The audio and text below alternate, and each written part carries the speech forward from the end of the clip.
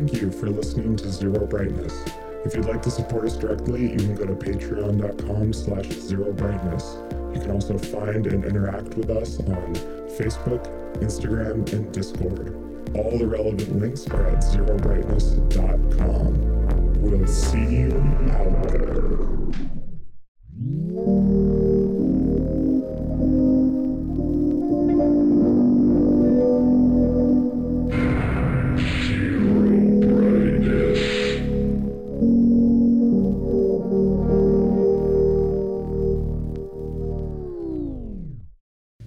Well, we're here on Christmas Eve to talk about Parasite Eve.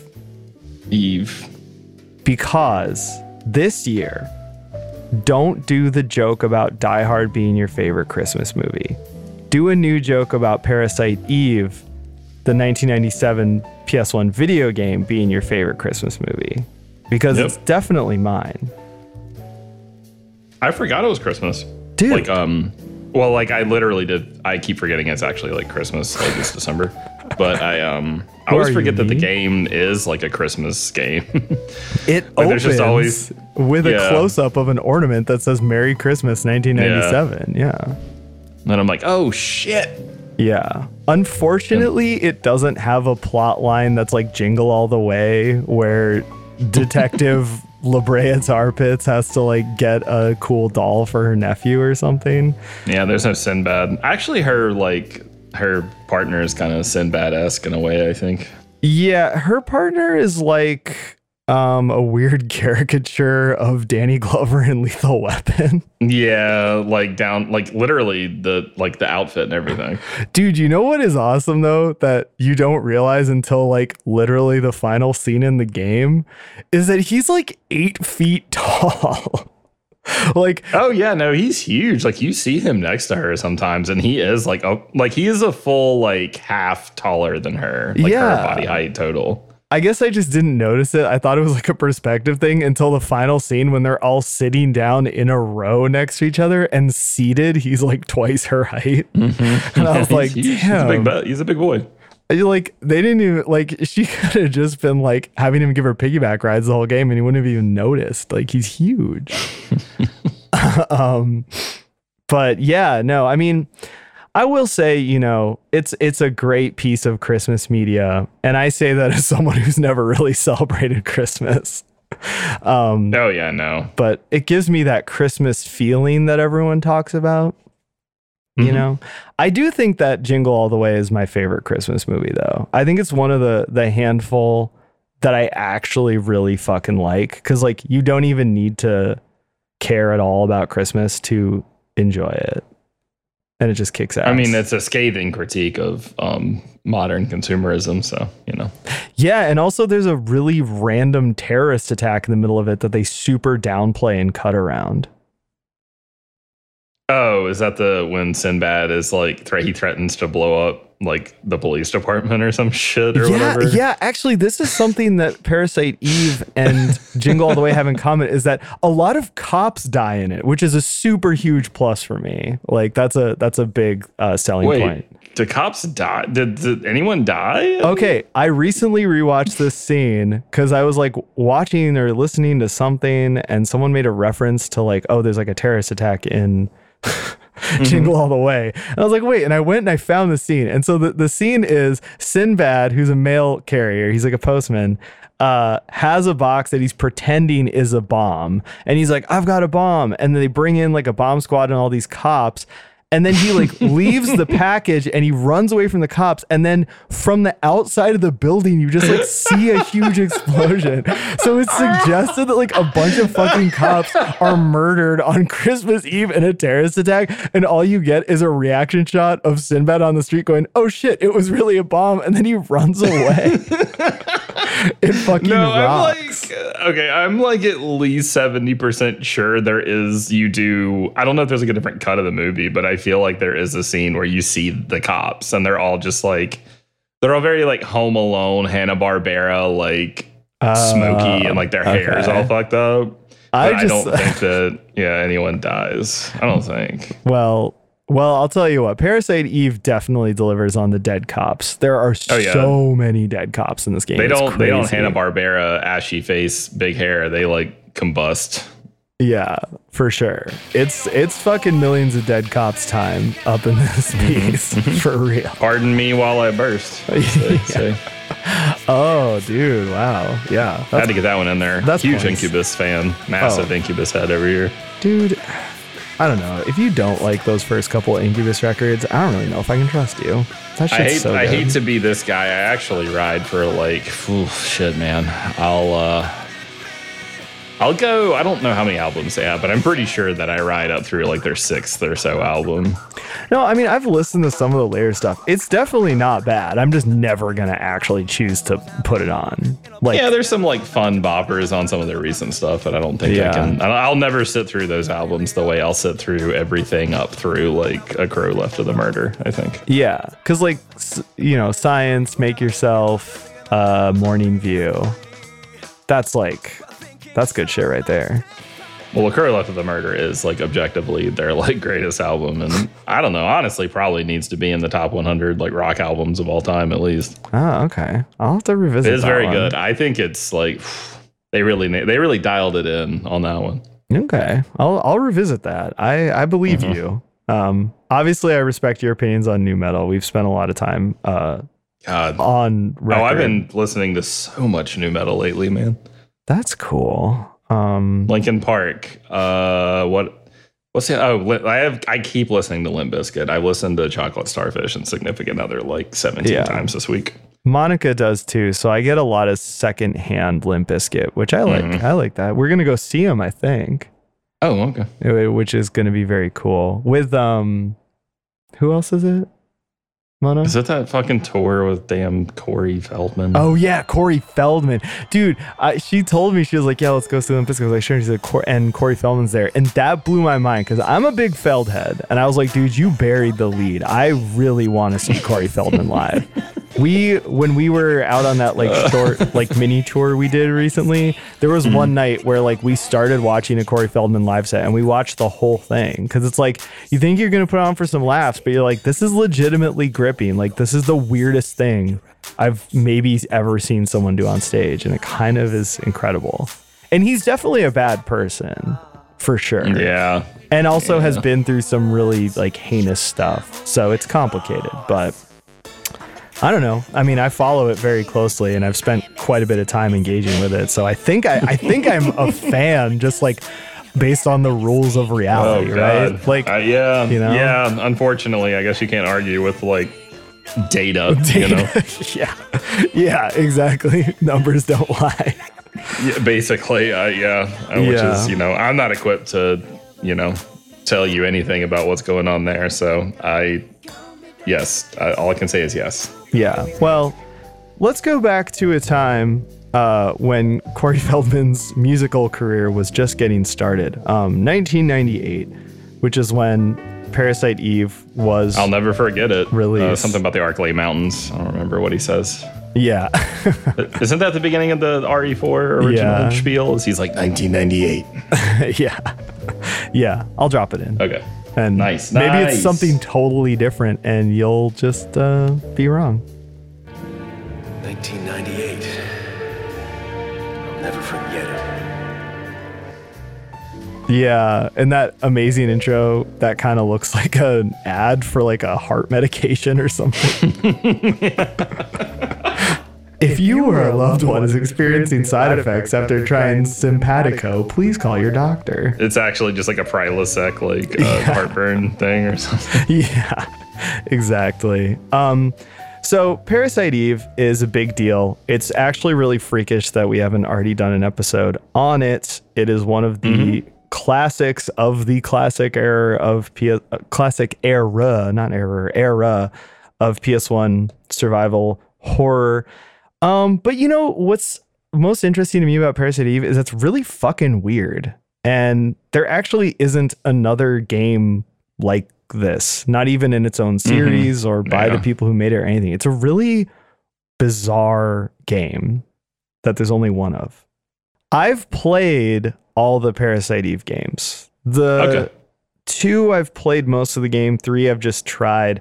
They're not good. And they're also like not, I would argue, not at all like this game, which is like, it's been a minute since I played the original Parasite Eve. And so replaying it, that's what really stuck out to me. And also like I recently played some other PS1 and PS2 era games that try to mix JRPGs with survival horror. And I did an episode talking about like trying to like them and being like, oh, these haven't held up and I don't like this. And those were Shadow Hearts and Kudelka. And it is interesting that Parasite Eve has some of the same issues and some of the same like basic premises in terms of like how they mix JRPGs and survival horror games, but it's much better in Parasite Eve. Like Parasite Eve is the most successful attempt at this fusion. It doesn't all work. We'll talk about it, but I do think this is a really fun game, even today, returning to it. And some of the stuff in here kicks ass. Yeah, I think like the big bullet point for me at the both beginning and end of this whole thing is like, this game is like the greatest commercially available proof of concept for a game that's going to come out in a year, but in 1998. Like, I think so much of this would make like a batshit crazy like AAA game. Yeah. And, like I was thinking about that, and then I was immediately like, well, what the fuck? Square Enix put out like Outlanders or whatever. Yeah. And like which is, I mean, hey, I think it's fine. It's a fun enough game, whatever. But it's like they threw a lot of money behind that, and no matter how much in the like year leading up to its release, they were like, hey, this is not a live service game. That's not what this is. Please do not expect it to be that. Come on, we're telling you right now, it's just a game that you can also play like co-op with if you want to like drop in, drop out. And everyone is just like, where's the end game? Yeah. Are there going to be raids? And they were like, no, there's going to be an expansion because we told you that this was like a single player game. Stop asking. And so it kind of got shit on just because no one wanted to read anything they said about what it was. Yeah. But I'm like, if they're willing to make this thing kind of apropos of nothing, because it was a new IP that like had no clout or anything, they just made a game and they spent a lot of money on it. Like, I don't know. Why not use something that's got some brand recognition? I hate to like be this guy or say this, and I like feel like weird and gross saying this, but like, Parasite Eve needs a remake, and it would go so hard if like Capcom did it. It would be like so sick. Okay. Yeah. But like, I mean, as much as I think this, because like this game has so many cool ideas and it has so much cool stuff in it. And it's like, man, if this was like polished up as a remake, it would be really sick. But Squaresoft is terrible, dude. They're the worst now, or whatever the fuck they're called, Square Enix. And I hated the FF7 remake. So like, I don't have any faith in them being able to like nail the tone of this game, especially because like, yeah, it is a catch-22 in that like a lot of the amazing stuff about this game is super of its time. It's so 90s. It's so tied to like when the game came out that it's like there's no way that they would do that now. You know what I mean? Because like when they did the FF7 remake, they just tossed all that stuff. Like, I think the only thing that might be a decent, like, maybe not counter argument, but like something to sort of like ease your worries is that the target demographic for Final Fantasy, and specifically like 7, is definitely like that remake was for them. Like a lot of people liked 7, like it's got a lot of history with a lot of people, but the sort of people who like really keep up with like all the stuff that like came after it that's still in like the 7 continuity, and also just Final Fantasy in general, like I would imagine that remake is very much like for them because most people seem to like it. Oh, so yeah. I think there's definitely going to be people who were really into 7 originally that wouldn't be into the remake. So I think maybe approaching like a Parasite Eve remake would hopefully be a little different for them, I would imagine. But I do see what you mean about like Capcom, because I think like, I mean, the Resident Evil 3 remake is, I mean, it's I hate saying like it's short because it sounds like I'm like negging on it, which I'm not. We've already talked about how it's great. Yeah. So like I think the second one has kind of like it does a better job of being like, here's a game from the 90s.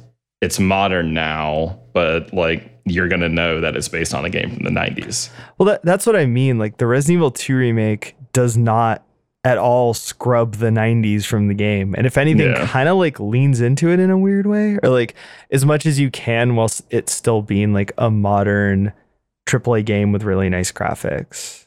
And like, that's fucking cool. I feel like if Squaresoft made a Parasite Eve remake, it would not be that way. And yeah, like I think that, okay, so Parasite Eve, it's like the most 1998 shit ever. I remember the original marketing for this game. It was marketed as a cinematic RPG. The commercials for it just showed the like CGI cutscenes, and there's a ton of CGI cutscenes in this game. It kind of tries to be like a late 90s PS1 era playable movie in a lot of ways. And like kind of like I alluded to earlier, a lot of its influences are incredibly 90s. Like you've got moments where they're pulling from Lethal Weapon. You've got moments where they're pulling from like Species, Mimic, these kind of like sci-fi horror type of movies. Obviously it's influenced somewhat by like Resident Evil because it is like a survival horror, or sort of a survival horror game. I guess we'll get into that at some point. And like those things are all really charming, but there's also some stuff about it that's just like really good because it's so 90s. I think the biggest thing is probably the music in this game. The music in this game is unreasonably good. There's literally no reason why it is like so good. Psychotically good, man. Dude, I was telling Monica yesterday, and she was like in the other room while I was playing it. I was like, dude, I'll just like randomly find myself like bobbing my head like hard. Like I'm alone in my car listening to fucking Wu-Tang levels of like head bobbing, and I'm just like living.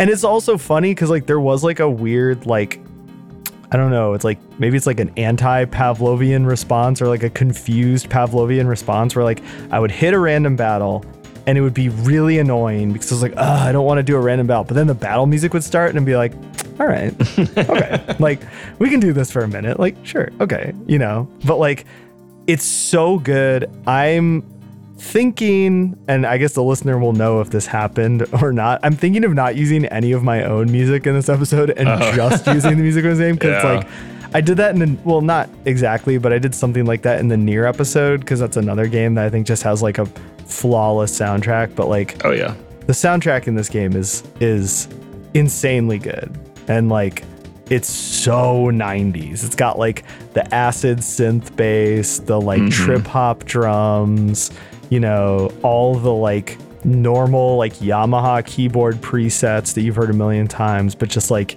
used in the coolest way possible. Yeah, it's definitely, at least for me, it's the like cooler. Cooler side seems like I'm saying it's better, but like it's the cooler side of like the Akira Yamaoka like Silent Hill stuff. Yeah, like it's definitely like, I don't know. I wouldn't go as far as saying as like this is the frat guy version of that music or something, but it is definitely more like upbeat. Kind of, and like banging while still being like, this is a sinister thing that's happening around you, and the music should sort of reflect it. So yeah, it really is 50-50 of like, creepy atmospheric music that you expect in a horror game, and then also just like the sickest bangers ever.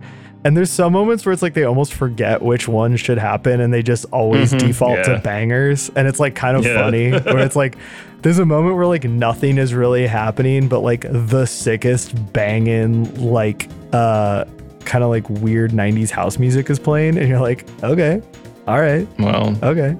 It's extremely good. It's like messed up, but the game's whole style and presentation is very good. Like it really is like very cinematic, but it's definitely from the same era as Final Fantasy VII. So there's definitely some of the same quirks in terms of like presentation, camera movement, the way the characters interact with pre-rendered backgrounds, which the game uses. Oh God. Yeah. But I mean, well, in the cinematic moments, it's cool. In the gameplay, it's kind of horrendous, but we'll get there. But I mean, it is definitely a game that you're meant to kind of experience as much as play, which is also a very 90s idea, but I also think it's executed pretty well. And I think they also picked like decent subject matter for it too.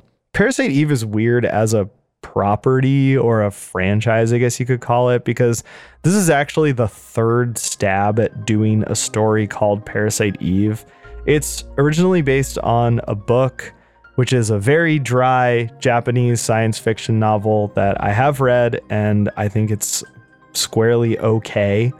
And then there was it like a full-blown novel or like a light novel? No, it's a novel. It's like an actual book. It's by Hideaki Senna. It was actually kind of a big seller in Japan, got popular. Someone immediately bought the rights to make a movie, which they did. The movie is also very okay. I think if you like 90s mid-budget Japanese horror, you'll just enjoy it. It also has really cool music, actually. Weirdly, totally unrelated to the music in the game and a very different style, but it's very cool. It's a decent movie. It's okay. And then finally, Square Enix ended up working on a video game adaptation that has almost nothing to do with the original story. The book and the movie are both very similar in terms of story, whereas the video game is something totally different. It does make some allusions to the original story, both in terms of the main character's backstory and kind of how she ended up with these weird powers, and also in the character of Maida, who's like a Japanese scientist who is kind of just there for them to be like, yeah, somebody on the team read the book, so here's a Japanese scientist. Although everything else he does is quite mysterious. I kind of like him. He's kind of my favorite character, especially at the end when he goes on this weird like anti-human ecological rant that I was like, all right, I see you. That's tight. Yeah, that's a very 90s thing, I think, in a way. I feel like that was a bit of a trope occasionally. Yeah. Very relevant now. I mean, very relevant now, but it's like they knew something. It's like scientists have been telling us that the Earth is going to die unless we change something for like 40 years. No. That's It's Christmas. Don't bring it up. Come on. Anyway, yeah, it's odd. I think that the game's version of the Parasite Eve story is definitely the most fun because it's very dumb and tropey and it's very 90s. You play as a detective named Aya Brea, which is a name that I'll always think is funny because it sounds like the La Brea Tar Pits, but also it like weirdly rhymes. She's got this partner who's literally just Danny Glover from Lethal Weapon, except if he was 8 feet tall. I'm too old for this shit. And then you've got this Japanese scientist who is once again kind of just a weird, mysterious cipher, and I like him a lot. The game famously opens, like I said, it's Christmas or Christmas Eve. There's all these people at an opera, and the star performer in the opera starts singing a song, and people start spontaneously combusting and burning up. And that kicks off the events of the game, in which you slowly kind of find out that this person is not exactly human. They're kind of turning into a monster that can ignite people's mitochondria and make them start on fire, except for the main character, who's like the only person who can stop her. And you've got to stop her and also find out like, hey, why are you not catching on fire? And like, blah, blah, blah. And yes, it's very absurd and weird and 90s, and it's very fun. And I like it a lot. Would you say that Parasite Eve is a better video game than Resident Evil was? And upon its original release, respectively, I guess. I don't think so. Okay. I think Parasite Eve is maybe a more weird and interesting video game. Because, I think there's a reason why there's only one game that exists like Parasite Eve. And it's because, partially it's because it's very of its time in terms of trends, right? Like why are there so many low quality CGI cutscenes in this game? Sometimes for really weird throwaway stuff, like your character looking at a microscope and stuff. Like that stuff. Or like the fight, like there's just like a fighter jet. Oh yeah. They're specifically just like show him the fighter jet. Yeah. Like show him what we can do.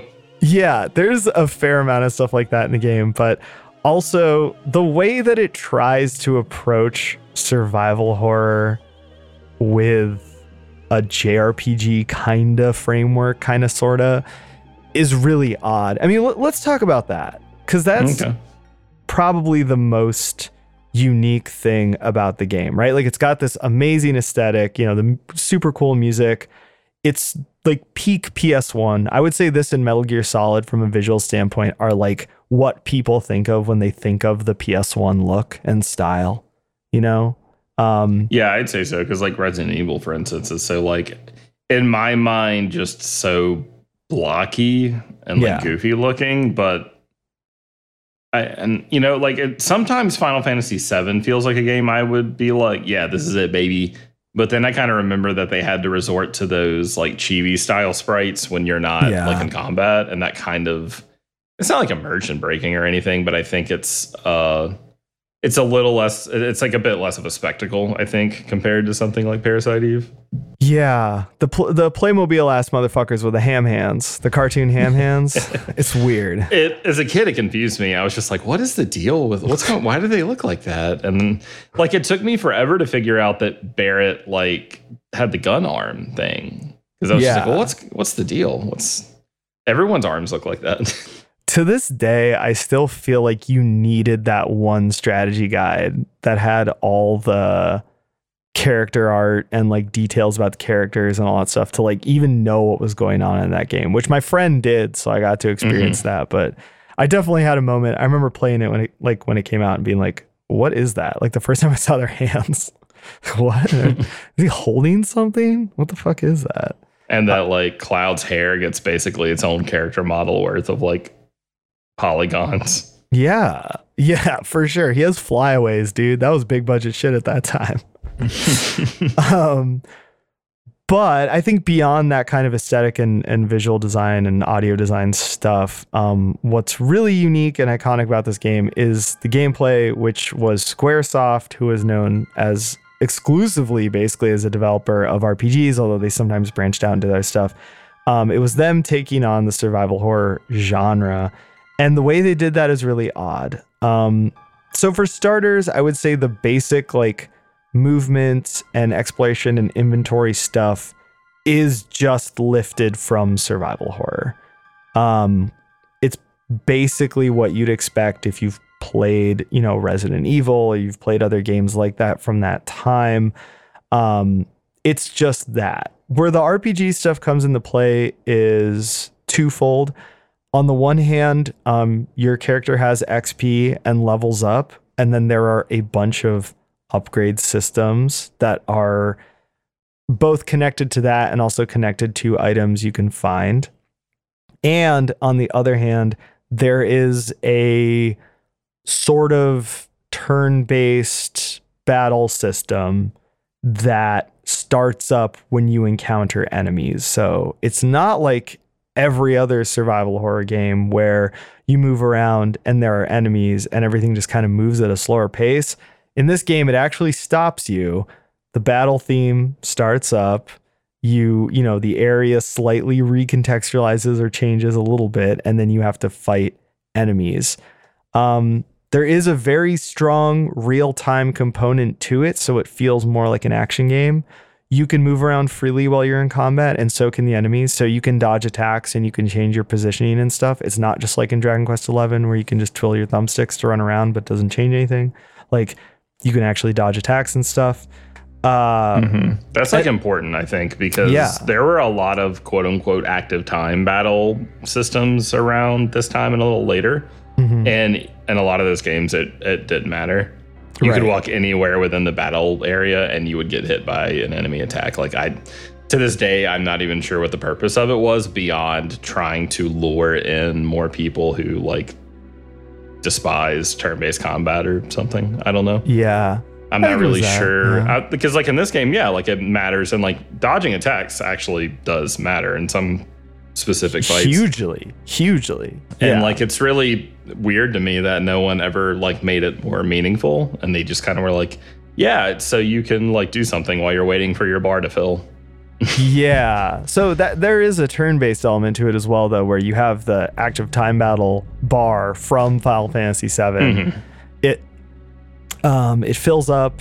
When it's full, you can take a turn. A turn is either doing an attack, using basically magic. It's called like PE, or you can use an item, Or change your gun. Or change your gun. Yeah. So you take an action. But once again, when you're waiting for that to fill, you are dodging attacks. And then even like when you attack, you don't always want to attack the second your bar fills up, because you might want to reposition yourself, or you might want to wait for a certain attack to pop off so you can dodge it or whatever. So it is, at a basic level, it's a really cool way to mix action. I wouldn't even say survival horror. I would say straight up action and RPG battle systems. And it's I agree with you. I'm actually not sure why more people didn't rip this off, because it's a very cool idea. Yeah, for its time, I think the battle system's actually like very good. Yeah, like the nuts and bolts of like engaging with a fight in that game is extremely interesting for what is a sort of traditional RPG. You enter like an instanced moment where you're fighting, and then once you leave it, you're just back to exploring a space. Yeah, for sure. Now, I do think there are a couple of big issues with the battle system in this game. Which once again, I have to say again, I like it. I think it's good. I think that I thought about this while I was playing it. I think that Parasite Eve might be the best fusion of survival horror and RPGs, because at a basic level, the battle system is fun and exciting to engage with, which is something that I think most of these other games like don't nail. Like thinking back to Shadow Hearts, like their idea of that was that you have to basically do like a Price is Right minigame anytime you do anything in a turn-based battle. And it's like, oh, great. You took JRPGs, but you made them worse. Like, cool idea, guys. Or like something like Kudelka, it's just straight up turn-based. There's no twist, basically. But in this game, it's very fun. It's fun. It's exciting. It has a nice dose of action gaming, but you have to use a turn-based system. I think of it's similar to like VATS in Fallout 3, which I know not everyone liked, but I really liked. I liked VATS in the same way that I like the system in Parasite Eve, where it's like makes you feel like you're playing an action game, but you don't actually have to be good at action games, which is nice, because like maybe you're not good, or maybe you just don't feel like being good that day. Like that's my issue sometimes with like difficult games with high skill challenge, where it's just like, don't you have days when you just don't want to fucking do it? Because it's just a video game. You know what I mean? Like, there are definitely days where I'm like, I want to play this, but I know what part I'm at, and I don't want to deal with that right now. Yeah, exactly. It's like, come on, it's just a video game. But okay, things about the battle system in Parasite Eve though that irked me. I think there is some really busted stuff in this game, and it feels like it's because this is the only game they made that uses this exact battle system. So it feels like it's not as polished as like the other RPGs they're making at the time, or some of the other stuff that maybe felt a little bit more play tested or based on other games that were play tested. I'd say like a big thing is that some of the enemies are just like really hard to dodge or really hard to get around in a way that feels like it's not tuned for the speed at which your character moves. That's kind of frustrating. The other big thing is that status effects are fucking busted in this game. Like, yeah. And like, it can work out in your favor. Like, to be fair, like a lot of busted stuff in other RPGs where you can kind of game the system, but like there's also a pretty long segment of the game where there are bats that can blind you. Yeah, and there's I knew it was coming. I knew we were going to talk about it, man. Shit. Fuck. It's so busted. Yeah, it's not that part. Like, at least they give you like a cool shotgun in that little area. And that's if you want to fucking navigate the grid, because it's literally like a grid where every connection point is like a new screen, which means a new chance to spawn enemies. So it's a bit tedious. And luckily, I paid money for an old magazine with a strategy guide in it for the game that has a map in it with everything labeled. So I was like, nice, baby. I'm going right for the items. Because there's no map or no navigation help in this fucking game. Man, I would have sent you some photos. I know. I forgot. I forgot. God damn it. Yeah, no, it made that part way easier. Like, that section does suck. And it's like, I mean, maybe that's just part of the difficulty. Like, the difficulty has to come in somewhere, I guess, if you're trying to push like a survival horror type experience. Right. But the economy of like abilities you have and the amount of energy you have versus like how often you're going to get hit with a status effect is like crazy. I mean, the good news is like they don't carry over outside of a battle. Once the battle's over, you're cool again. But I don't know, man. Like, for the most part, I was fine. But every once in a while, I'd hit a fight where it was like, no, this is going to kill me. I'll die. And like, I forgot to save. So like, I'm going to have to play another hour of this game to get back to where I was. Yeah. Because you're just getting like poisoned out the wazoo and like a fight against 15 different things and all that shit. And it's like, you know, you have limited space, which is, to be clear, it's not limited in the way that it was in Resident Evil. You're not dealing with 6 items. Right. You're dealing with, you know, you start with like, probably like 12 or 14 slots, and you can upgrade that over time. Yeah. But still, you know, like a lot of that's going to be guns and armor and other stuff. And so you may not always have 7 fucking poison cures on deck. And, you know, and then you're trying to sort of, you're trying to kind of like deal with the economy of like, how many times are you going to use the energy you've got on clearing a status effect that you might just get slammed with right after? Because, you know, it just happens. And so maybe you cure poison and then 2 seconds later, they just fucking poison you again. And you're like, well, shit, fuck, I just burned that. Yeah. But it's also like, if I don't do this and I just heal, I'll just end up losing whatever I healed for between the status effect and getting hit again. And every once in a while, what you're talking about like really rears its fucking ugly head. Most of the time, I was fine. And that's mostly because I looked up like all the fun interactions where if you just keep talking to a dude, he'll just keep giving you bullets. Oh, yeah. So like literally, I think like 2 hours into the game, I was like, I have 400 fucking bullets.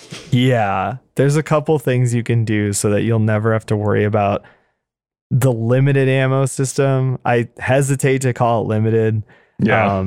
Because it technically is, but I never had an issue. I never even got close. Yeah, because the other big thing is bullets are bullets. It doesn't matter what gun you use. Yeah. Every shot you fire, every pachow that comes out of a gun is 1 bullet. Doesn't matter if it's a grenade launcher or a shotgun, or even if an SMG shoots 5 times, that's 5 bullets. But yeah, it's, you know, there's not like a weird, you know, proportional cost to any gun. It's just bullets. So yeah, like I feel like some of that stuff in the battle system, it's interesting in theory, but the way it works in the game, it's either like busted in a way that makes it frustrating, like the status effects. Yeah, poison and blind will drive you up the wall. There's another one that's called, it's like I can't remember what it's called, but it like restricts you. It's like you get it from slows you down. The spider's web one. Like it's less of a problem because it's not as serious, but it's really annoying in some areas. But I think it's kind of like all the same problem, like as with like the ammo system and some of the other stuff, where the best tactic is to just completely ignore it. Like I did not ever use a status effect cure in this game. Like not once, because I always found it was more effective to just use really high damage output weapons and to just attack as relentlessly as possible. Yeah. And if you were going to use a turn to do anything, it's just cast haste on yourself. Yeah, baby. Yeah. Haste gang. Let's go. So the flip side of the status effect system in this game, which will punish you, the player, viciously, is that there are a couple ways you can punish the game. Number one is abuse haste. Always. Yeah, dude. Always Haste fucking abuse rocks. haste. Yeah. Because haste makes your active time bar fill up faster, but it also makes you move faster, which kicks ass. Like physically. Yeah, you are rolling around in the speed of sound, man. It fucking rocks, dude. Absolutely. And it's not even that expensive. Like, I mean, it's, I think if it's an earlier game, like when you first get it, it's like half, but like as you level up, it hits the point where it's just smart to cast it first, and then like you'll get to attack like 3 to 4 times, and then you'll have enough back to just like cast it again. Like you'll have enough back that you spend on it, so you're kind of just getting like free haste forever. Oh, the other thing though that you can do is that there is, I think it might only be one piece of armor in the game, but you can use the upgrade system, which we'll talk about shortly, to like carry it over to other pieces of armor. But there's like an auto perk that you can get on your armor that automatically uses your healing items if your HP gets low. Mm-hmm. That will save you so much time and frustration, because you get a lot of healing items in this game. Like, I don't think it's a stretch to say that you'll never be short on them until like maybe the final boss, and you can even beat the final boss without a ton of them. You just have to try it a few times, which is frustrating. But yeah, get the auto heal perk and then abuse haste, and you can cheese a decent amount of fights. You can beat most of the bosses in the second half of the game when the bosses get difficult on your first try. But then it's funny because then you'll have certain areas like the sewers where just fighting the normal dudes while moving around is like insanely frustrating. And you're just like, I definitely had that moment where I was like, why am I playing this game? Like, I think that was the first time I like died. Yeah. And I was like, oh wait, fuck, I'm not playing a modern game. I'm playing a fucking PlayStation 1 game. Oh shit, I can't just continue from like the start of this area. Oh, well, yeah, that's the other pro tip I have for all my game pros out there is emulate this and save scum with save states, please. Please and thank you. I mean, generally just saving at like hard points was like fine. I like for at least half the game, like I had no real issues. Yeah, it's like, I mean, it's kind of useful, but I guess I have the benefit of I've like played it before. Right. So like I remember the first time I played it like kind of as an adult.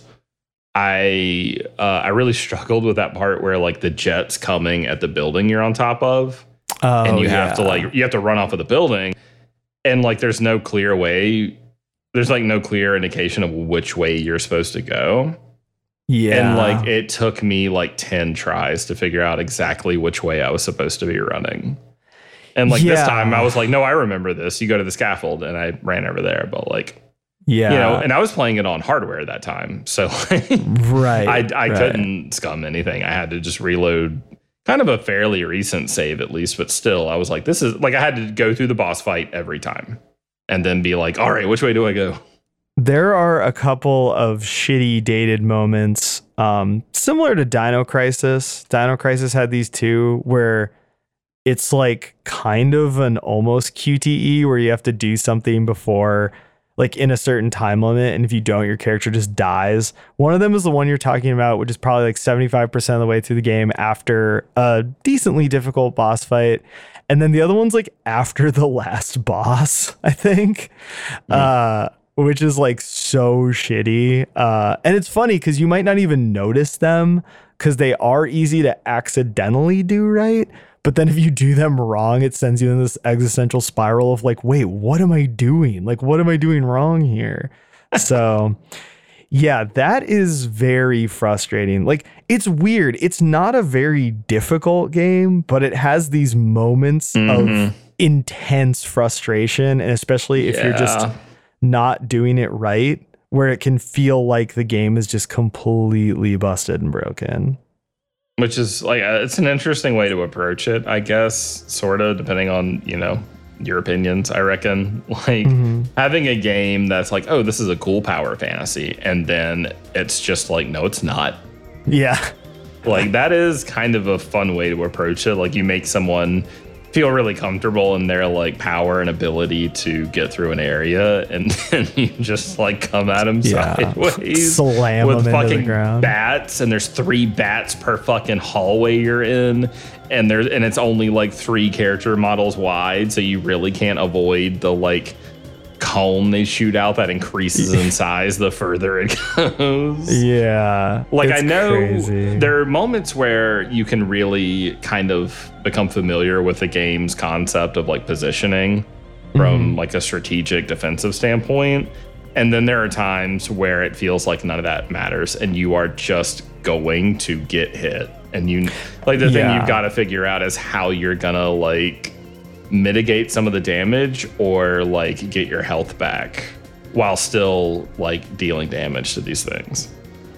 Well, for sure. And you'll notice this in the game right away as you play it, is that there's a huge difference between like how frustrating a battle is or isn't based on the size of the area you're in.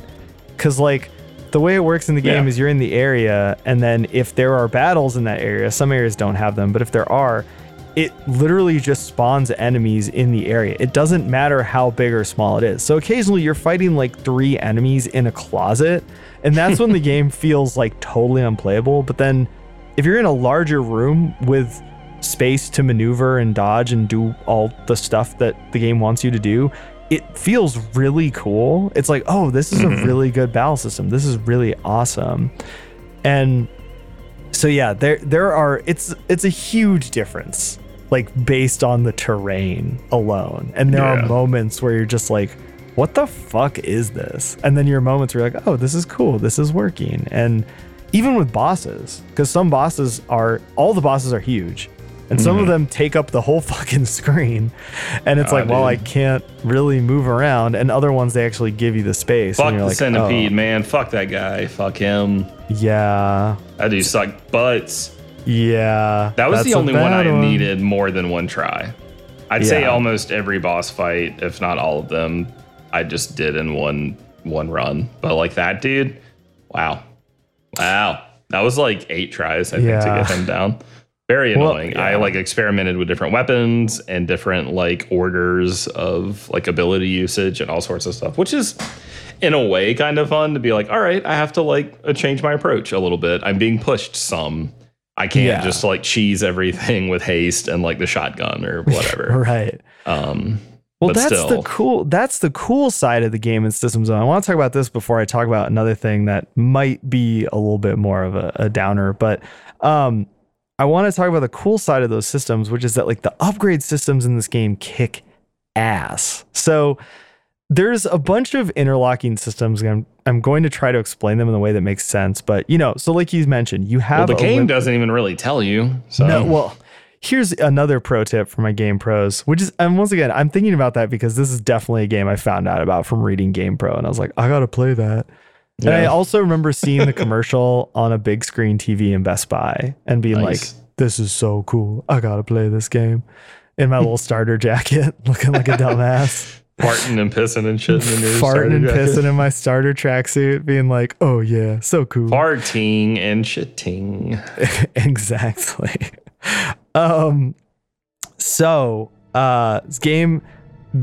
Game Pro tip.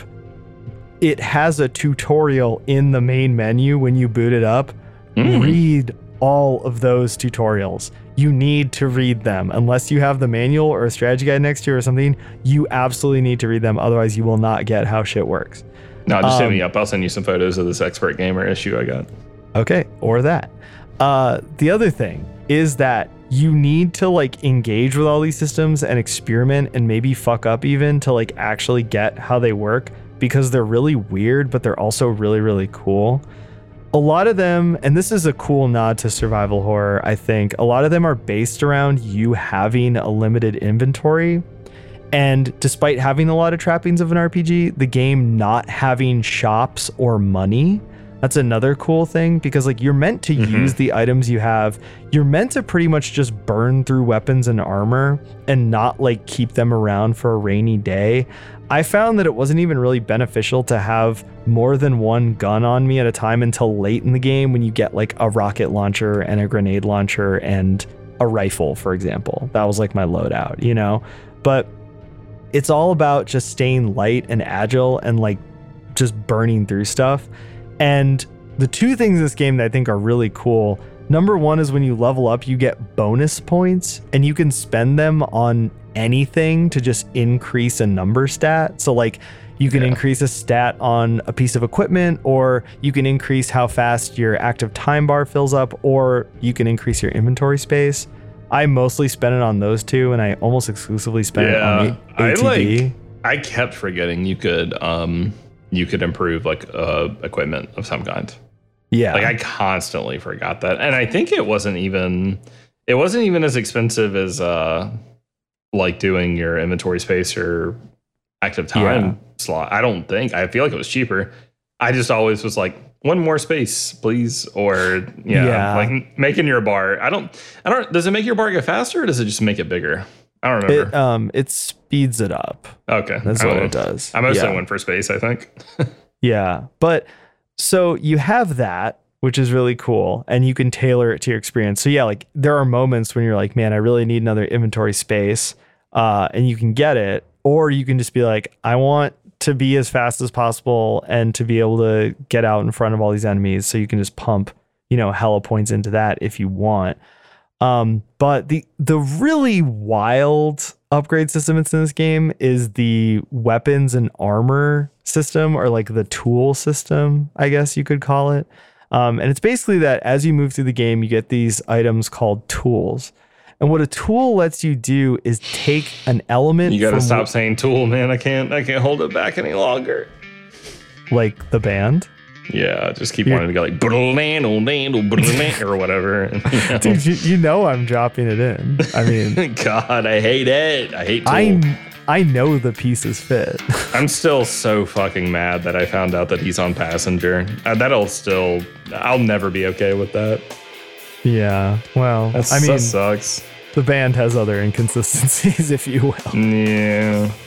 The guy's throwing out pics that say like flat earth for life at shows, dog. God. We got problems. Super Tool, though. That's a different story. So Super Tool. But okay, so the way that the system works is that you can take an element of one weapon or piece of equipment and add it onto another. And so you can either add like a special effect, because there's like special perks that are on each weapon or item, or you can take a certain like stat buff. So like how much you've added to like the attack or like the inventory space or like whatever of that gun. There's two reasons why it's really fucking cool. Number one is that it means that when you have a weapon you've used for a long time and you've used a bunch of the like items you find to increase the attack or whatever, you don't lose that progress when you find a new item that has like a better base damage or that you just like using better, because you can pull them from the old gun. Mm-hmm. Also, when you do it, it erases the old gun, and so it clears up some inventory space for you. So instead of just chucking it in a chest and forgetting about it, you can actually like use your old stuff and clear out inventory space. But the other reason it's cool is that you can make some truly like unholy combinations if you're smart about it, because like you want to like kind of hang on to those tools and wait until you see something really fucking awesome you can do.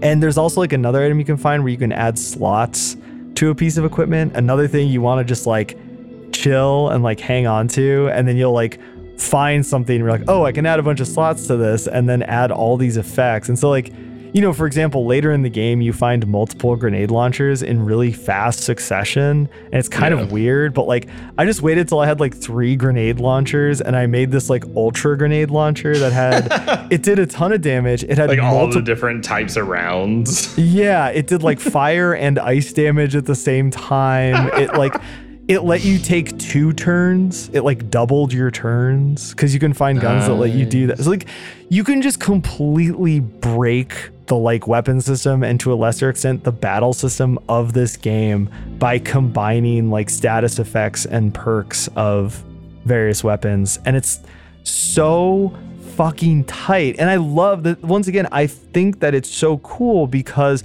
it feels like it belongs in a survival horror game where the inventory space is limited and where you're constantly thinking of like, what do I do with this old shit? Like if this system would have been in Resident Evil, it would have been fucking incredible. And yet I've never seen it like in another game. It's very odd. And it is definitely it's a lot more interesting, and maybe it's again a little immersion breaking to be like, I have a 10-round handgun that goes just ballistic. It goes ape shit. It's just a shotgun basically that's fully automatic. Right. But it's a lot more interesting, I think, than like your typical like a Resident Evil 4 where you're just like, here's some money. I would like a 6% increase in the damage this does now. Thank you. Which is like, not to knock that. Obviously, I love the economy of Resident Evil 4 Remake.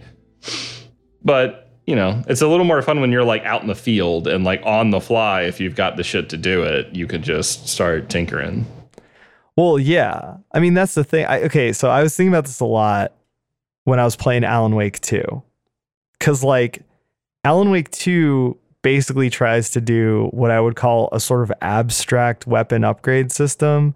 But their idea of that is like, well, if you look at the right corner at the right time, your gun will now make a wish for you every time you shoot it. What? I'm not going to lie to you, man. I don't think I want to play Alan Wake 2. I don't know if it's worth it. Okay. I don't know. The first half is very good, and the second half is like the definition of your mileage may vary. But I hate the weapon upgrade system in it, because it's like, you guys tried to get cute with it, but I just want the weapon upgrade system from Evil Within, which is just the weapon upgrade system from Resident Evil 4 if it was better, right? Like, that's all I want. In this game, they actually made what I would call like an abstract weapon upgrade system that actually works incredibly well and is weirdly like more empowering, because like when you get to the end game and you've got these like completely like Sid from Toy Story ass weapons you made, it's fucking cool. Like it's just cool, Yeah, I mean, it's a game where kind of everything that's happening around you is so insane, which, the T-Virus is insane. Yeah, I don't know. But there's something about what happens in this game that I think is just so like outlandish and weird, to the point that I think someone being like, all right, I'm in these streets. Let me turn this like really tiny submachine gun into like a rocket launcher. Yeah. And I think that that's whimsical in like a serious kind of way. And I think it worked. I think it works really well in this context. This is also a game where an entire crowd of people watching a Christmas concert gets liquefied. The liquid then seeps in the sewers. You set it free so that it can go to a museum, reanimate a T-Rex skeleton, and then you have to kill it. I love that, like, when you like go to the I don't think it's a dam. It's just some kind of like sewage control place. Like the goop gets mad at you, basically. Yeah. Like it kind of does like a SpongeBob, like cartoony ass like thing where it kind of just like snarls and like gets mad and leaves. And I'm like, it's just goop. But at the same time, like all the goop stuff and all the like, I remember seeing like stuff for this when I was a kid and being like, yeah, this is like seeing zombies didn't fucking do anything. But like seeing the shit from this game, I was like, oh, this is like scary. I shouldn't play this. This is not for me. Dude, the cutscenes are crazy. There's a lot of goop horror. There's a lot of transformation horror. Like if you like watching goopy transformations of people or animals into monsters, this game's going to do something for you. I will say my favorite thing about the giant sentient goop lump is that technically Danny Glover's wife is in it. And so every time he sees it, he like yells her name, and he's just like, he's yelling like Lorraine at like a fucking goop, like sentient goop blob. And it's like, I don't think Lorraine's in there, man. Yeah, it's really good. I mean, another point in the like it should be remade column, definitely there. Like there's definitely some imagery you could with the power of modern like art and technology can make a lot of that imagery a lot more like horrifying. I agree, although I do like the weird 90s ass like low res version of it. Yeah, like, no, for sure. Especially some of this shit where it's like if they just did it verbatim in like better graphics, it would be like, I don't know if it'd land. Like all the goop stuff is great. I love how goopy it is and rubbery it looks. But then there's also stuff like at the end when Eve is like a pregnant four-armed like titty monster. I know about all that in HD. Yeah. You know what I'm saying? I'm getting hot. Yeah. Yeah. Well, I think. Oh, there's also, sorry, before I forget this, there's a great line in the last fight where she's trying to say like girl in the way that like a Disney villain would, like a Little Mermaid, like watch yourself, girl. But the way she says it is, she's like, it sounds like she's going like, you have a sense of humor, girl. And it's dude, really funny. the way that like they just like the way that they sort of like format type in this game, since they don't have like voice acting, is so fucking funny. Where they choose to make emphasis, like where the capital letters or words are, or like where they put asterisks, is like so fucking funny to me. None of it makes any sense. I'm like, why are you yelling this word? This is not the word that I would be yelling in real life, I don't think. It's super campy, and I love it. I mean, there's like an evil German scientist named Dr. Clamp. It's like, come on, like it kicks ass. The whole segment in the museum with the fucking dinosaurs and shit is awesome. Yeah. You know, one thing I wanted to ask you about, because I already know what I think, and I've kind of already said what I think about this, but I'm curious what your take on it is. Do you feel like the pacing of having the random battles and stuff ruins either the survival horror side of it or just the horror element of it in general? Because I kind of feel like it does.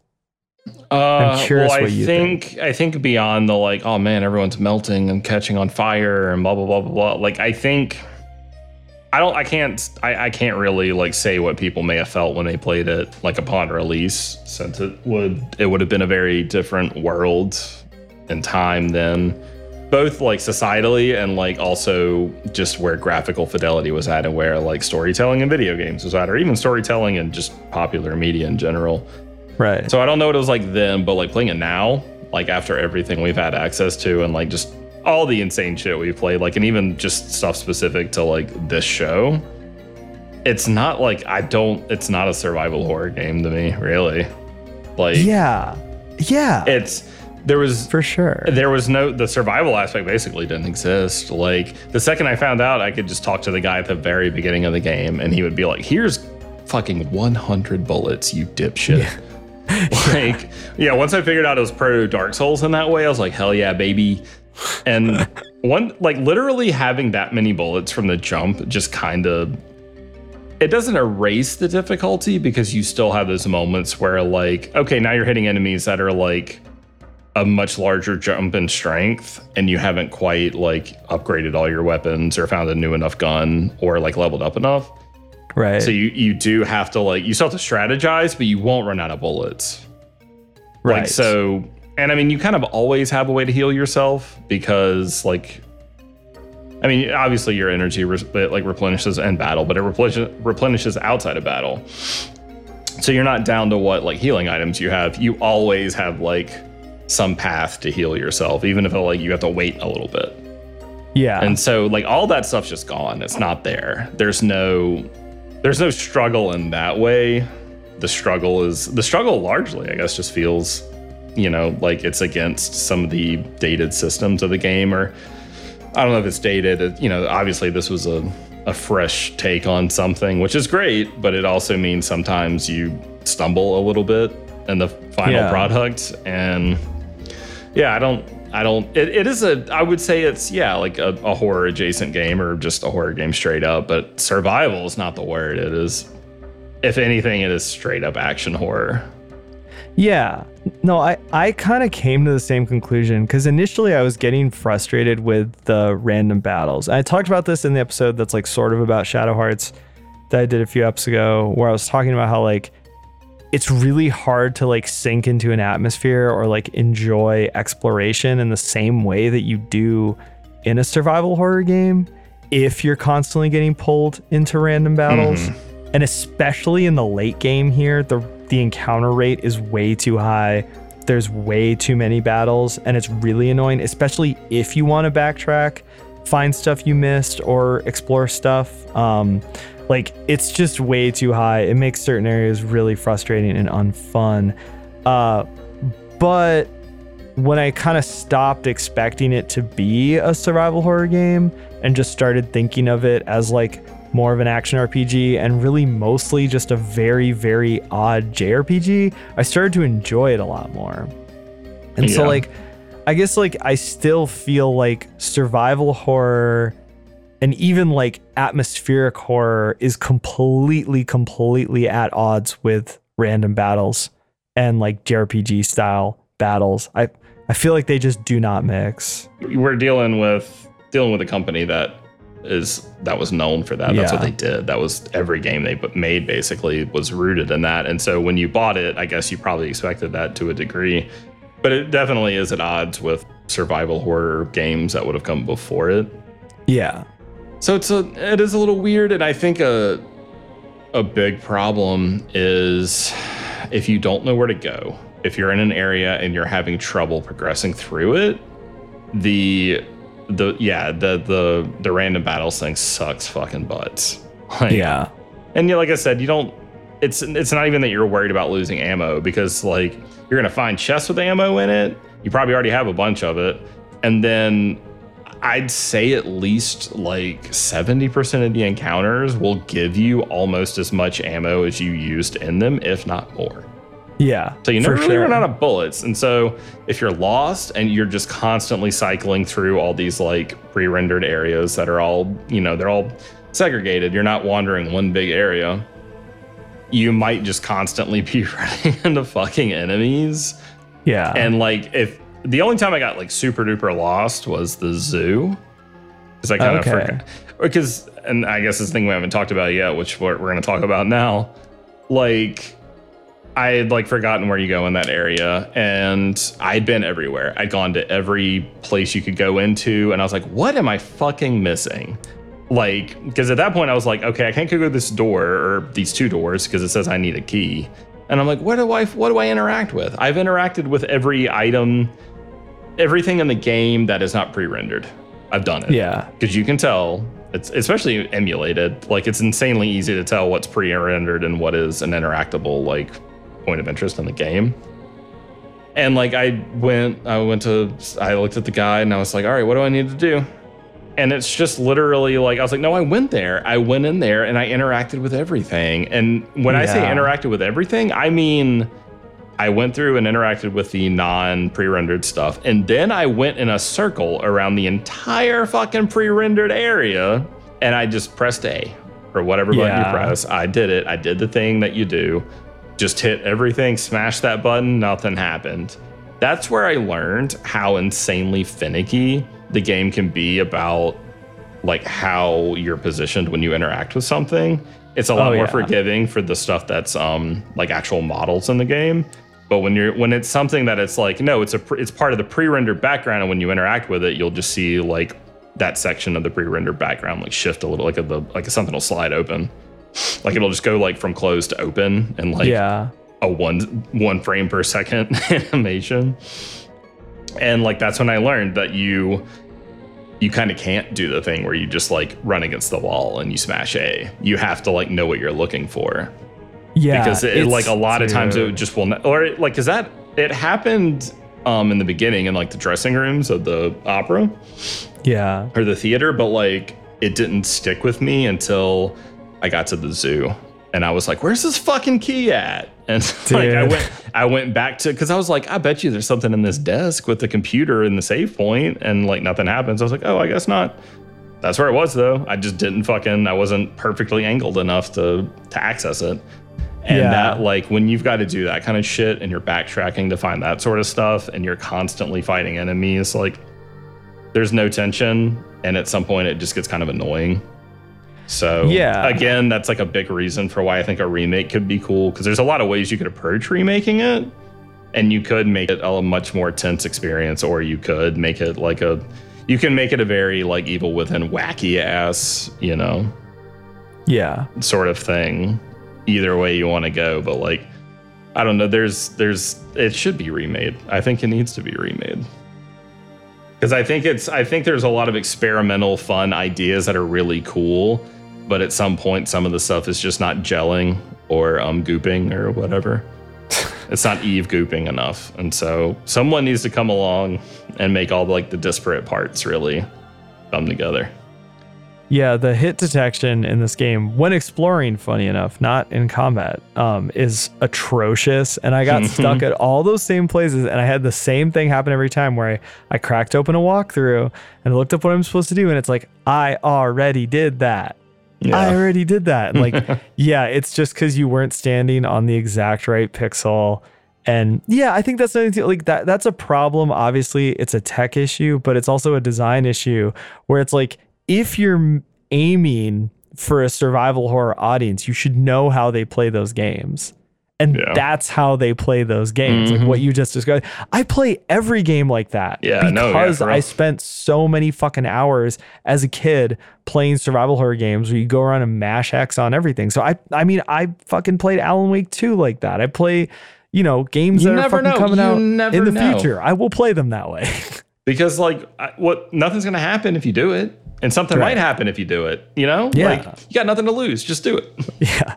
It's like you just described your reason for mashing X on everything in the same way that people justify agnosticism. It's like, I should at least kind of believe in God because he might be real.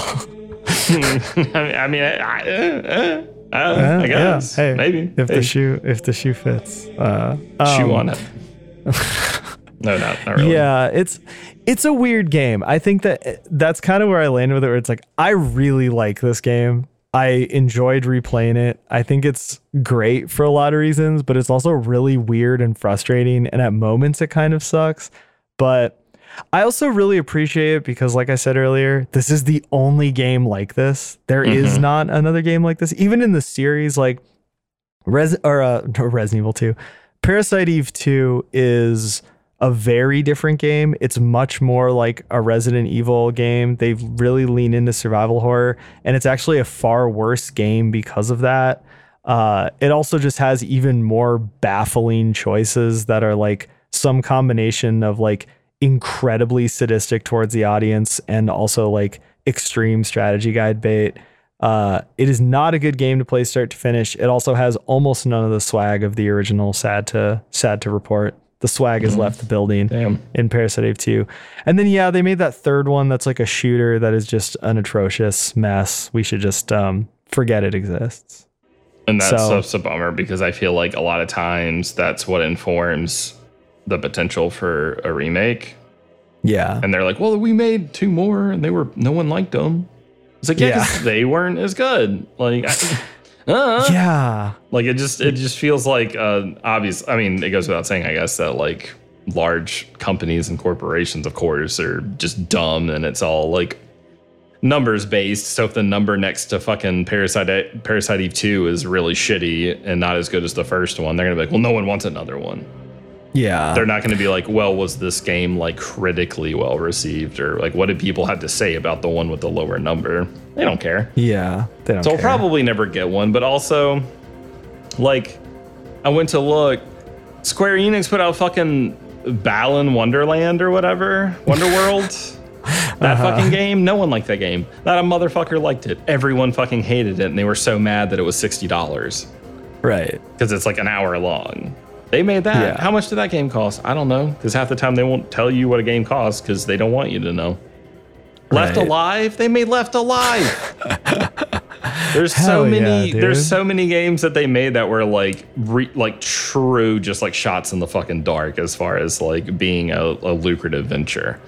Yeah. That I feel like you could have at least like given the caliber of like remakes that have happened over the years, and even just like HD ports and stuff, like you got a lot of reasons to maybe examine this, but I don't know. I'm not sure where everyone's at with Parasite Eve, you know? I feel like a lot of people are like, yeah, cool game, but I don't know if it's a like, no, this is like an underrated GOAT for a lot of people. I think they just remember it as being like interesting or something.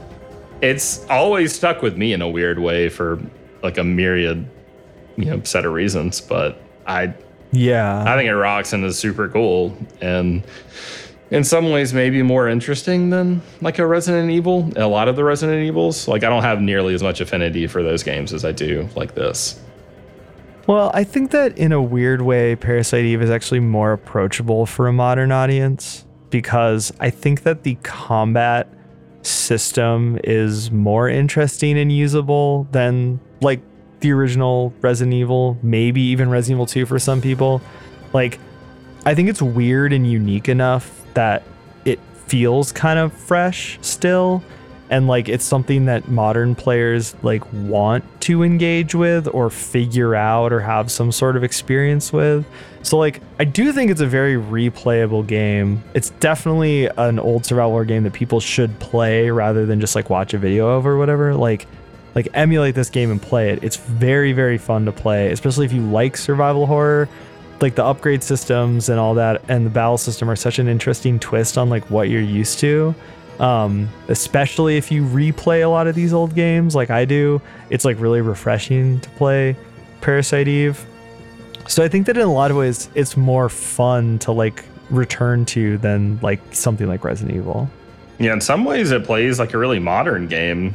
I didn't struggle quite as much with like the controls and just the interface in general, like getting like the actual just the mechanical feeling of moving through an old game like this. Like I feel like you kind of have to get acclimated and you struggle a little bit sometimes when you go back and like play something of this age, and that didn't quite happen here. I just kind of dropped in. It's got good controls. Yeah. Everything just works. It is surprisingly easy to pick up and play, even though like I said, you do need to read the tutorials to get it and stuff. So yeah. I didn't do that. I fucking didn't do that. Yeah, but you had your fucking strategy guide, you cheating ass motherfucker. Well, I don't always crack it open, okay? Shut up. I actually didn't have it when I first started playing it again. I didn't have it yet. It was like after I'd played it for like a couple hours, I was like, damn, I should get that fucking magazine I had when I was a kid. Because I used to have it. That was the other thing. Yeah. So like I had this specific issue when I was younger. So yeah. This is such an of the time game though, that like kind of what you said earlier, I definitely vibe with, where it's like I have lots of memories associated with this game. Like I definitely had an EGM with Aya on the cover, and like I definitely had a strategy guide. I remember playing it for the first time at this dude's house. He was really gross. He was like a finance bro who had a lot of money, but he lived alone. And he had these giant dogs, and I vividly remember him like throwing them steak just like on the ground, but he had carpet. It was really gross. Like it really grossed me out. Yeah. But then like my mom was like talking to him, and he was like, "Oh, you can go play like PlayStation if you want." And I went in the other room and I just like played like Parasite Eve for 2 hours, and I was like, "This is amazing." Yeah. So it was just like very of its time, but it's weirdly that's made it age incredibly well. Like like the music and the visuals and the kind of like unique aspects of it make it all very fun to play now, I think. We've of course looped around back to the sort of this stuff has a cool factor to it again in the modern day, so there's always that incentive, I guess, for like approaching a remake for this is the 90s are cool again. People want that vibe. People yearn for a simpler time, as it were. Plus, like, for sure, man, I think that there's like, not that this game has any real commentary, but I feel there's something about it that I feel like it is a decent vessel for like really reworking the story through a modern lens and making it like extremely interesting. Also, the fact that like technically it's not an open world game, but you can revisit almost all the areas you've been to. You often get chances to go to a map where you select where you go next, which if you don't know where to go, again, kind of inconvenient. But big picture, it's really cool that you can go back to areas later.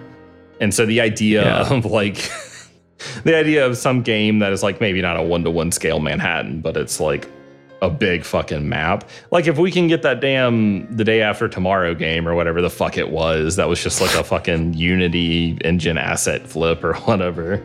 Like, I don't know. Surely with as much money as they throw at video games, we could get a Parasite Eve where you have a way to like mix. Like I think there's a way to make sort of like a RPG sort of loot driven modern type of game, but with disc games sort of inventory and upgrade system. Where like instead of just being like, I'm looking for a tier 4 version of this gun, like you're just like, no, you like find so many fucking guns and you mess with them and you make cool shit out of them because you're technically wandering an area. But then again, I think they could remake it with like an indie team where it's still like a top down, like turn-based type of game and it would still be cool. I mean, this game has a really good flow to it. Too, yeah. Yeah. The like kind of open worldy choose your own adventure parts of it are really cool. There's optional stuff that you don't need to do. But it does make the game, somewhat easier because you'll have more items, you'll be leveled up. The ability to go anywhere is very cool. It kind of increases the scope of it as well. There is an annoying thing where there aren't like Resident Evil style item boxes. So there's only one and it's at the police station. Yeah. But you can also just, for the most part, you can just leave an area if you want, even if you're in the middle of a mission and like go back to the police station or go finish something that you missed or like whatever. Like it is surprisingly flexible. And I think that's something that you kind of only get in a well-designed single player game. I think the bummer about like wishing for a remake with this game is that Squaresoft is such a different company now. And they suck. And they don't, a lot of the stuff you're talking about, like their B tier and C tier games, like are like trying to be multiplayer live service stuff. They only do like AAA huge budget single player games, and they're of such a different style. I think the thing too is like in this era, Squaresoft was on a hot streak, not just because they were making like huge earth shaking classics like Final Fantasy VII, but they were pumping out like weird, more experimental games. And they were clearly like, encouraging multiple teams to try different things and just like get weird. And so that's how you get like Parasite Eve, Brave Fencer Musashi, Vagrant Story, stuff like that. Right. And like Squaresoft doesn't do that anymore. Most big, huge game companies like that don't do that anymore. That's all moved to the indie sphere. And so Parasite Eve really is like it's like a relic of another time when a big company that was making a lot of fucking money would essentially make its own weird indie spin-off games. Well, obviously modern games are made with much larger teams than they used to be. I'm sure Parasite Eve was made by like 40 dudes or whatever. Yeah. And I don't know. I think maybe the big boys should start just paying indie studios that have made very well received video games, but may not make enough capital to support themselves, simply making those games to come into the fold. I don't know. You just, Square Enix just pays some of the small studios to just come work for them and be like, hey, make us a good one of these. Well, we'll see how that Silent Hill 2 remake goes, because that's exactly what you're describing. No, Bluebird Team is no. I think the bottom line here is that despite Parasite Eve being a game that was incredibly clearly made in 1997, it's still really fun to revisit and play today.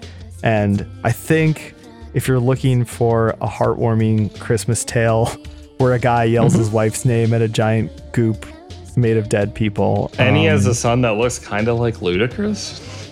Yeah, for sure. Absolutely. If you're looking for all of that, you should play Parasite Eve this year.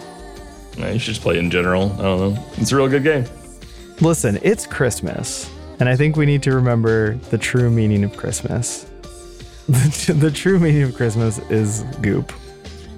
Oh. It's goop and rats. Yeah, and it's red. It's like red goop. It's seasonal. And kind of proto the swollen belly expansion Sonic porn that people make. That's kind of what the second to last boss looks like. Inflation fetish Sonic porn. Yeah. I think that's the real meaning of Christmas. As someone who doesn't know anything about Christianity or has celebrating Christmas, Yeah. I think that's what it means. Well, as a sort of unrelated side note, I think that the goop in this game looks a lot like in Austin Powers when they take his mojo and it's in that big canister. Oh, It looks exactly like that. Ooh, that's another good flick. So I think maybe Eve is actually just pure mojo. Oh, for sure. Sure. She's mojonated, as it were. Yeah. Yeah. So you gotta look at that this Christmas. Okay, it's yeah. either Double feature. You watch the first. How many Austin Powerses are there? There's 3, I think. They didn't make any more? Oh, okay. I don't think so. I mean, the first couple at least are pretty good. I don't know. Watch you Austin Powers and then play Parasite Eve. Yeah, and then also watch the scene where Sinbad does domestic terrorism in Jingle All the Way. Do that. Do your own research and report back to us and let us know if there's a part where they like confirm that the police officers are not dead, but instead just look like Hanna-Barbera cartoon characters after the explosion. I'm definitely gonna watch that movie. I think I love that movie. I watched it not too long ago because I do remember being like, "Nah, if he said he had a bomb, they would have just shot him." Give me the doll. A black guy saying he has a bomb and there's like 40 cops in the room. Nah, he'd be fucking dead, dude. They would have lit his ass up. Yeah, dude. Give me the doll. I need the doll. It's fucking awesome, dude. And fucking what's his face trying to steal his wife? Is that Tom Arnold, I think? Right? No, it's Phil Hartman. That's right. God damn it. Yeah. R.I.P. Phil Hartman, whose only role in the movie is to just constantly make comments about fucking his wife. It's awesome. Dude, like relentlessly. Yeah. He desperately wants to fuck Arnold Schwarzenegger's wife, which is crazy. Yeah, dude. Dude, that's insane ugly guy swag. If you can fuck Arnold Schwarzenegger's wife. He's not really like ugly. He's a handsome dude, but he's just like such a chud in that fucking movie. Yeah. And he's always just let me rub your shoulders. I made you cookies because I know that women bake and I don't want you to have to bake as a woman, so I made them. Yeah, it's feminism, dude.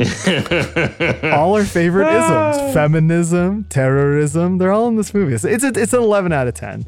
That's it, dude. Watch Jingle All the Way. The movie. And it's got Anakin Skywalker in it.